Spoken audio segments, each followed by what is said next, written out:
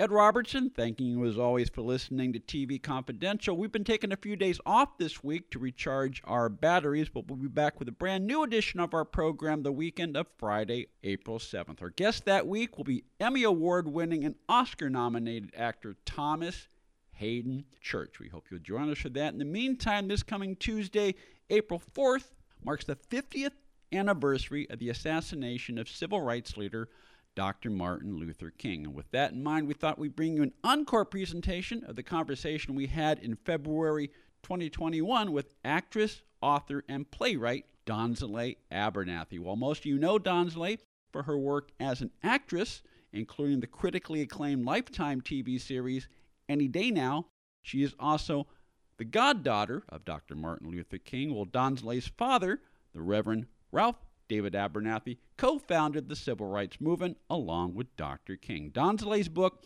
Partners to History, is a pictorial history of the civil rights movement that also captures the words of both Dr. King and Reverend Abernathy, while also showing you first-hand glimpses of who both men were as people. Hi, this is Nichelle Nichols, and you're listening to TV Confidential. Aren't we all lucky? Anybody here seen my old friend Martin? Ed Robertson welcoming you back to TV Confidential, radio talk show about television that is happy to welcome award-winning actress, author, playwright, speaker, vocalist, and civil rights activist Donzelle Abernathy. Donzelle's screen career includes such critically acclaimed movies and TV series as Don King, Only in America, Gods and Generals, Murder in Mississippi, Miss Evers' Boys, Commander-in-Chief, and The Tempest. She also starred for 4 years in the critically acclaimed Lifetime television series Any Day Now, plus she was one of the on-screen contributors to the 1960s edition of Vanity Fair's video series The Decades. Donzelle Abernathy is also quite literally a child of the civil rights movement. She is the youngest daughter of the Reverend Ralph David Abernathy, the man who co-founded the civil rights movement, along with his best friend, Dr. Martin Luther King. Donzelle's book, Partners to History, is a pictorial history of the civil rights movement that also captures the words of both Dr. King and Reverend Abernathy, while also showing you first-hand glimpses of who they were as people. Donzelle Abernathy is also the lead vocalist of The Listening, a unique social justice choral project inspired by Beyond Vietnam, A Time to Break Silence, a speech delivered by Dr. King in April 1967, 1 year before his assassination. We'll tell you more about The Listening and Partners to History in just a second. We'll also tell you about a Zoom talk that Donzelle will be giving on Saturday, February 27th. In the meantime, Donzelle Abernathy, welcome to TV Confidential. Thank you, Ed. It's an honor to be here. No, believe me, the honor is on my end. And I love your introduction of me. It's very nice. Well, very nice. I try to give the listeners as full a complete thumbnail description of who the guest is to set the stage for the conversation, and also because one of the things I love about doing this program is learning stuff about the guests. Stuff that I didn't know about. And I like to present that in the introduction as well. But to say you're a child of the civil rights movement is an understatement. But what's very cool, and this comes across not only in Partners to History, but this came across in the conversation you and I had before we started recording, is that even though your father and Dr. King did important work together, and there were many days when the cause took precedent over your family. Right, yeah. When he was there on Saturdays and Sundays and during vacation time, he made as much effort to be a good dad and to teach you the sort of things that any dad would want to teach his kids, didn't he? Right, absolutely. And Daddy and Uncle Martin did that together.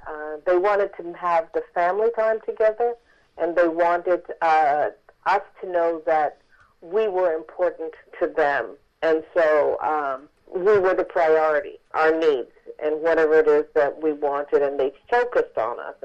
And so I appreciated it so much. I mean, they were working feverishly for our freedom to make America a better place for us, their children, and for all people of color and for those who are white. And so when they would come home and then go that extra special mile for us, you know, oh, it made me feel so guilty because I knew how hard they worked. All I ever wanted to do was please them and be like them and make A's in school so that I would get their attention. But, yeah, they had done so much. And so I still have this humility in my heart for them because they did so much. I mean, they worked tirelessly. And then when we would see them in the evenings or the weekends when they were home, you know, they didn't just like go in the room and separate themselves. No, they were there in the midst of the children. And children take energy. And, yeah, I have to say, my dad was amazing. My mother, tremendous. Aunt Coretta, I mean, just a hero. And then Uncle Martin, are you kidding me? I'm so grateful for them in my life. I cannot believe that I was raised by them. You know, Uncle Martin was my godfather, but my sister wants me to remind everyone, you know, he was her godfather too, and he was our brother Ralph III's godfather. And I was like, yeah. But he still was mine too. Yeah. But the life we had was just incredible, and the love that was shared, and how they made us feel so special. I never doubted for a moment that I wasn't loved. I mean, I felt so loved by Daddy and by Uncle Martin, by my mother and by Aunt Coretta. And, you know, as a little girl, I was the brown little girl. My sister is fair-skinned, and so was Yoki and the boys and Aunt Coretta. But I was the only little brown-skinned girl. And I used to hear my mother say, the blacker the berry, the sweeter the juice. And my mother would go out of her way to let me know, I think you're beautiful and that I love you. And it's just, it was so wonderful to have that sense of somebodiness within myself, which gave me a level of confidence so that when I went to school with white children who called me the N-word, it just didn't seem to matter. I just was coming from a place where I knew my mother thought I was beautiful. You know, and so I feel good inside. And Uncle Martin thinks I'm beautiful, you know, and the same with Daddy. And so it gives you a certain level of confidence, and I'm so grateful to them. I don't remember whether you said this in Partners to History or whether you said this in one of the interviews I read of you in Getting Ready for a Conversation, Donsley, but you described your skin tone as, I think it's baked peanut butter. Which I've never thought of peanut butter being baked before, but it's a vivid image, and it's a testament to your skills as a storyteller because it's a very vivid image and it's singular, and I think it's cool. Oh, thank you. Yeah, I am definitely baked peanut butter. You know what peanut butter looks like? Yes. It's got this brown, and then I don't know, but you know, we would put our little peanut butter sandwiches in the toaster oven, and you bake it, and it gets just a little bit browner, and just a little bit, and then it's hot, it's warm, and then you can put your jelly on top of that, and your toasted bread, and yeah, that's what I am, and I'm proud of it too. I wouldn't want to be any other color. Without a doubt. Refined peanut butter. Oh, thank you. My husband says I'm a little too formal and, you know, sort of refined. But I grew up with my mother and my father. Yeah. And my father was a college professor before the Civil Rights Movement. He was also the Dean of Men at Alabama State, and my mother was a school teacher.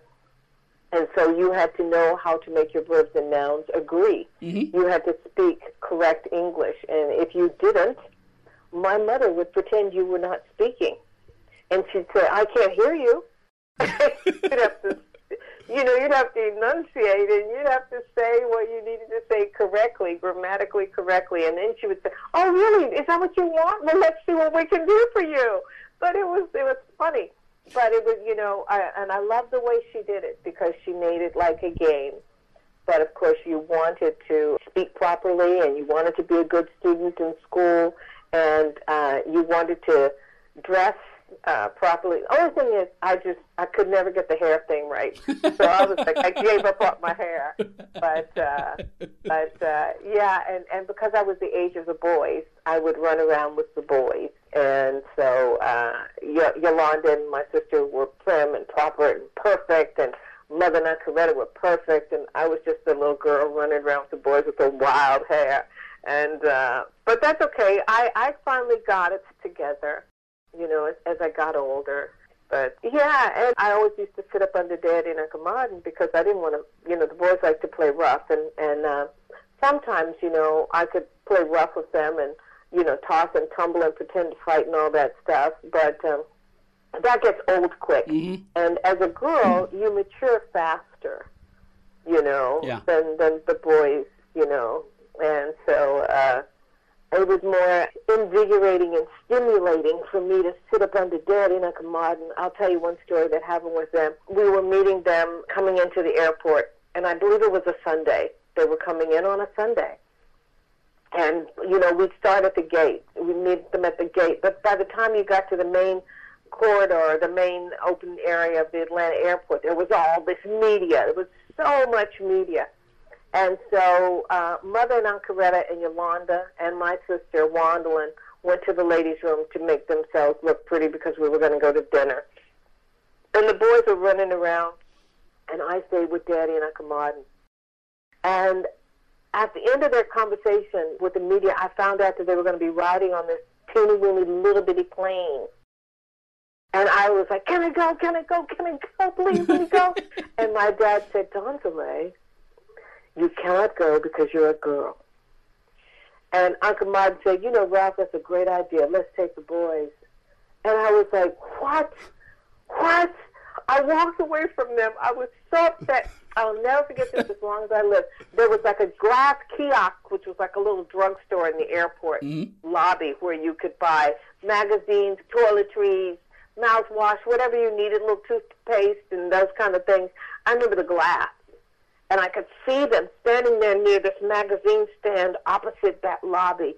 And I just started, I was so little, I was blowing on the, you know how you can blow on the glass and fog it up? And I was blowing on the glass, fogging it up, and I was thinking, and as I saw the boys running around like crazy, I said, you all will come to me. I will be the boss. I'm a female, but I will be the boss. And anyway, the following week, Daddy and Uncle Martin took the boys on the plane. And there was nothing I could do. And then the political campaign, right after Uncle Martin had died, Jose Williams called and he was going to take the boys and, you know, on the mule train. And they were like, well, you know, they could get arrested. And Mother was like, okay. I was like, can I go? And Jose's like, no, you can't go. You're a girl. We're all men, and so we'll be with the boys in the jail cell. But you're a girl. You'll be over there by yourself. No, you can't go. And I was like, what? Because I'm a girl? Oh, my goodness. And so, yeah, that was a different time. And for me, anyway, it was really rough. But, yeah, the boys come to me. They do. My brother, you know, he'd come to me. Even Dexter would ask me questions. Yeah. And, you know, when we were in elementary school, Martin, I always looked out for him. Always. Yeah, and I loved and adored him. He was very soft and gentle, and he knew that if somebody needed to fight for me, Donzale will fight for me. You know, it didn't matter who I was fighting against. Yeah. I would, you know, stand up for Martin. But, yeah, I had to work twice as hard because of what society said about females. Donzale Abernathy is on the line with us. Donzale Abernathy, youngest daughter of the Reverend Ralph David Abernathy, the man who co-founded the civil rights movement along with his best friend, Dr. Martin Luther King. Donzale's book, Partners to History, Martin Luther King, Ralph David Abernathy, and the Civil Rights Movement, is a pictorial history of the work that Dr. King and her father did together in founding the modern-day civil rights movement and changing the course of American history. Stay with us, folks. We'll be right back.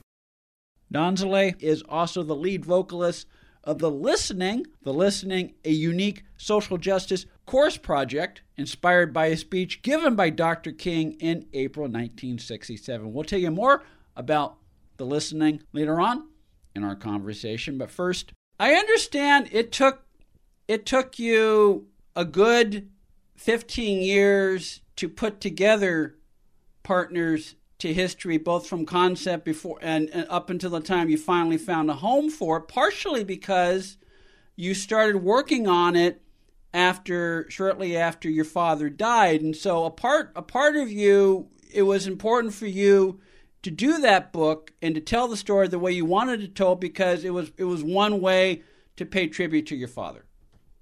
Right. It was a way to pay tribute to my dad. And so initially I started writing stories, short stories about my dad, but I didn't know how I would formulate the story, and I had all of these pictures. And so I ended up at an event that was held at Dina Merrill's house. Dina Merrill. Oh, yeah, the actress. Yeah, the actress Dina Merrill. Yeah. And she had a gathering, and a friend of mine, Karen Sperling, I served on the board of a foundation. We were called the New Visions Foundation, and we had founded at that point New Road School, Santa Monica, and Karen and I served on the board. Karen said that there was going to be a private little party that Dina Merrill was having at her house, and she invited me to be her guest. She says, "You're going to see all it's all the families. Families used to own the studios, not corporations, but families. So these families were all coming together at Dina Merrill's house, and they were going to honor, Dina was honoring Gordon Parks, this amazing black photographer. So I went with Karen early, and it was a lovely party. Besides Gordon Parks, Dennis Haysbert was there. And I think we were the only three people of color that were there, and the rest of them were all, very wealthy people who were descendants of the families that had owned all of the major studios. And it was a very intimate, private little affair. Dina Merrill's husband at that point owned Raleigh Studios. And so I was sitting there. I found this pregnant lady, and I went over and I sat down to the pregnant lady, and I was talking to her, because I'm like, I want to be a mom so desperately. And as we're talking about pregnancy and carrying the baby and everything, her husband comes over, and I introduce myself. He introduces himself, and I asked him what he does, and he says, I'm a publisher. I own a publishing company called General Publishing Group. I said, oh, wow, I have an idea for a book. He says, you do you now? And he threw his card and just slid it right across the table. The table, I guess, had just been polished. The card slid so beautifully across the table, straight to my hand, and I stopped it. I picked it up, and he said, let's take a meeting. I said, okay, I'll give you a call. So about a week and a half passed, and I called him. And his name was Quay Hayes, and he said, yeah, let's come in and have a meeting. I said, okay. He said, how about this week? And we set a date, and I went in. And what I did at that point was I took I had my short stories that I had written along the way, but I had all of these family pictures. And he was floored. He was like, oh, my God. And so actually not all of my family pictures are in my book because the book, of course, changed. Yeah. But he couldn't believe all these family pictures that I had of, Daddy and Uncle Martin and the Civil Rights Movement and blah, blah, blah, blah. And he was like, oh, my God. I said, yeah, so this is my idea for a book. And he was like, okay, let's do it. I'm like, really? He said, yeah, let's do it. So I said, okay, and then I left, and I immediately got home and called my mother, and she said, oh, that's not real. That's not, no one wants to do it for you. I said, well, I'm serious, Mom. That's what she said. She said, oh, please. And then she changed the subject of the conversation, and we went on to talk about other things. So I threw the idea out of my head. And about 2 weeks passed, and I remember waking out of a dream and saying, that man was for real, Don Soleil. You need to call him back. And so I picked up the phone and I called him, and he said to me, where have you been? I'm ready. Yeah. Where are you? And I was like, what? He said, are you serious? Do you want to do the book or what? I'm like, yeah, I didn't believe you were serious. He says, I'm serious. He said, get in here. I said, okay. He said, when can you be here? I said, an hour and a half. He said, okay, I'll see you. And in an hour and a half, I arrived into the office, and there he was with the editor, Peter Hoffman, and a contract. And I was like, oh, my goodness. He's like, yeah, and this is how much money I'm going to pay you, and blah, blah, blah. And I'm like, oh, my God. And, yeah, I was off and running. And fortunately, I had a friend, Dorothy Earhart Morrison, and her husband, Saul Morrison, a white guy, I was there with Dorothy. I was a part of her book, Secrets of Successful African American Women. Mm-hmm. And we were there getting our pictures taken for a promo for her book. And her husband comes out with this incredible photograph, which is ultimately the cover of my book that I had never seen before. Mm-hmm. I'd only seen it in a dream. My dad had shown it to me in the dream. And so sometimes I have these dreams, and my dad will come to me. Yeah, I'm serious. And he had shown me this photograph, and I'd been doing the research for the book at that point, and I was like, Daddy, this photograph doesn't exist. And when Saul Morrison walked out with that photograph, I was stunned. I'm like, that's it. That's it. That's the cover of my book. And it became the cover of Partners to History. Donsley Abernathy is on the line with us. Donsley Abernathy, author of Partners to History, Martin Luther King, Ralph David Abernathy, and the Civil Rights Movement. We'll talk some more with Donsley about Partners to History, her upcoming Zoom talk, as well as the unique Choral Project, The Listening, as well as her encounters with the likes of Dennis Haysbert, Alicia Keys, and Gregory Peck when we come back on TV Confidential. Be part of our conversation. If you like what you hear, have thoughts on this week's program, or have an idea for a future edition of TV Confidential, we'd love to hear from you.